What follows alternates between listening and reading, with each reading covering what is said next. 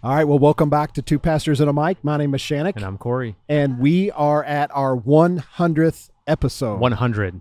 Yeah, we are celebrating, as you can hear, at OLPH. We are live. Yeah, well, we're recording live. This will be played tomorrow. But yeah, we're so thankful that we have several friends that came down to join us. To celebrate. Yeah, to celebrate, just the success of this podcast. Honestly, when we started this, I had no idea that we would get to 100 episodes. To be honest, we have a lot of good ideas that we try. We take a few risks, and a lot of them just fizzle out after just a few months. But it's kind of cool that we've went for 2 years, actually, with this podcast. I will say real quick, do our normal thing. If you haven't already, would you please leave a review? I actually checked today for the first time in like a month. I read a few of the new reviews. 2 new ones. It was real encouraging. But this is the 100th episode, and we have actually only received exactly 50 reviews. And so 79. No, we got 79 ratings, Oh, the okay. star ratings. Yeah. We've got 50 reviews. And so, I would love for those to be upped a little bit. It'd be cool to kind of Do it. match at least how many episodes we Do have. it. And if you're listening today, Wednesday, which is December 14th, we are only 100 downloads away from 25,000, which we will hit today, December 14th. It's crazy. So crazy. Yeah, 25,000. Crazy. That's unreal, too. Because whenever we started this, too, we thought, well, our moms might listen and maybe a few close friends. And so we might get, maybe 100 listens, maybe a month. But to kind of expect 100 at least in a day, if not more, that's pretty cool. And if you hear a lot of background noise, I think it's not, we can hear it. I don't know if you can hear it listening, but we are in the middle of a bar. Yeah. And it's crazy here right now. Well, so just because there's arm wrestling and there's about 40 women painting. Someone having a drink right next to me. There's like 40 women painting. And okay, you just like flew right past that, but there is literally arm wrestling competition going on right next to us. Now, I'm just so rattled, and it's behind me, so I want to turn around. I know, like you were mesmerized. We delayed the start of this podcast because you just like are so like enamored by these dudes arm wrestling. What's up with that? I'm enamored by dudes. Hey, with big arms. Instead of a question of the week, I've got a promo. Our first sponsor is Sleep Number. If you are interested in getting a bed or anything from Sleep Number, email me at Corey, Cory, at hillcity.tv, and I will send you a 20% off code. Look at that. First sponsor. I love it. At our but 100th hopefully episode. Both pastors are going to get some kind of incentive out of this. Yeah, no, it's just me. So this is not a Two Pastors and a Mic sponsor. This is you sponsor Corey Rice and help him in his financial endeavors to get you to sign up for a bed. If 10 people buy a bed, then I get a pretty sweet deal. But if I'll split it with you. We'll split the bed. We're going to share the bed. We're going to record podcasts from the bed, from the Sleep Number. I mean, if we spend that much money on it, it was a like joke. We better. I don't know. You Trust just made me, it I know. Weird. I just made a joke too. I was going to cut the bed in half, but whatever. Cut it in half? Give you half the bed. It was a joke. I didn't say sleep. I said we'll record a podcast in the bed. Yeah. So email me. You made it weird. I didn't Corey, make it weird. Cory at hillcity.tv. You get 20% off. And I'll give you 20% Sleep off. Number. They are amazing beds. They are. I don't have one. You have one. I'll never sleep in a different bed.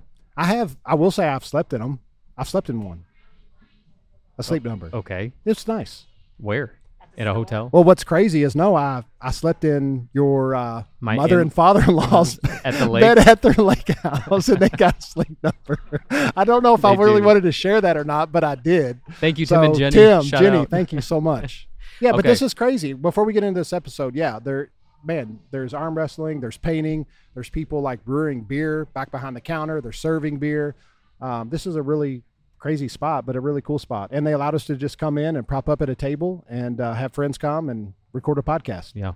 So, thank you, OLPH. So, 100th episode. Thank you for those of you who have joined us on this journey. We've loved doing this, so hopefully it's been encouraging, challenging, thought-provoking as we've gone through nearly 2 years doing episodes. It's been amazing. Podcast. So, we are at episode 100, the last 9 weeks now, 8 weeks, we've been in a series called You Have Permission, where we went back to episode 1 in the You Have Permission episode. And in that episode, we just mentioned briefly a lot of things. Well, we've been unpacking those things we mentioned in episode 1 the last few weeks. And today, the last episode in this installment, You Have Permission. And it actually makes sense of why we're having it at OLPH, because in that podcast, we said, as a follower of Jesus, you do have permission to drink. You do.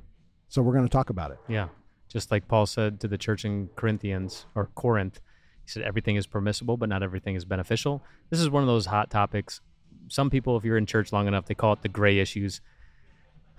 Some Christians make it a black and white issue. I do believe it is a gray issue. I do believe that if you have a conviction, and I know very many people that have convictions about this, if you do have a conviction against drinking, there's an important piece of making sure that you don't make that personal conviction a mandate for everybody, for everything. Because I do believe that moderation does play a part in the life of a Christian, not just in this specific area, but in every area of life. Right.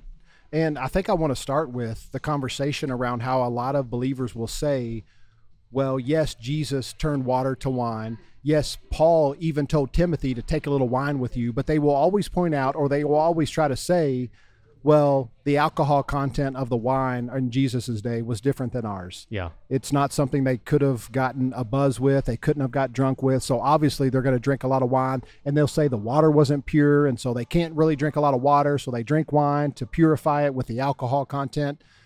But there's a reason why in the story of Jesus turning water to wine, where the person throwing the wedding, when he tries the wine that Jesus made, in a sense, he says, why did you save the good wine for last? Mm-hmm. Because usually you do the good wine up front, and then once everybody kind of has a few, gets a little bit of a buzz on, or whatever you want to call it, then you bring out the cheaper stuff, because you want people to actually enjoy, the flavor, the everything about wine. You know me, I love wine. You're a wine connoisseur because you make it. Yeah, I do make it. Am I allowed to say that publicly? Yeah, that's fine. You do. I think I've talked about that on the podcast Maybe. At one point.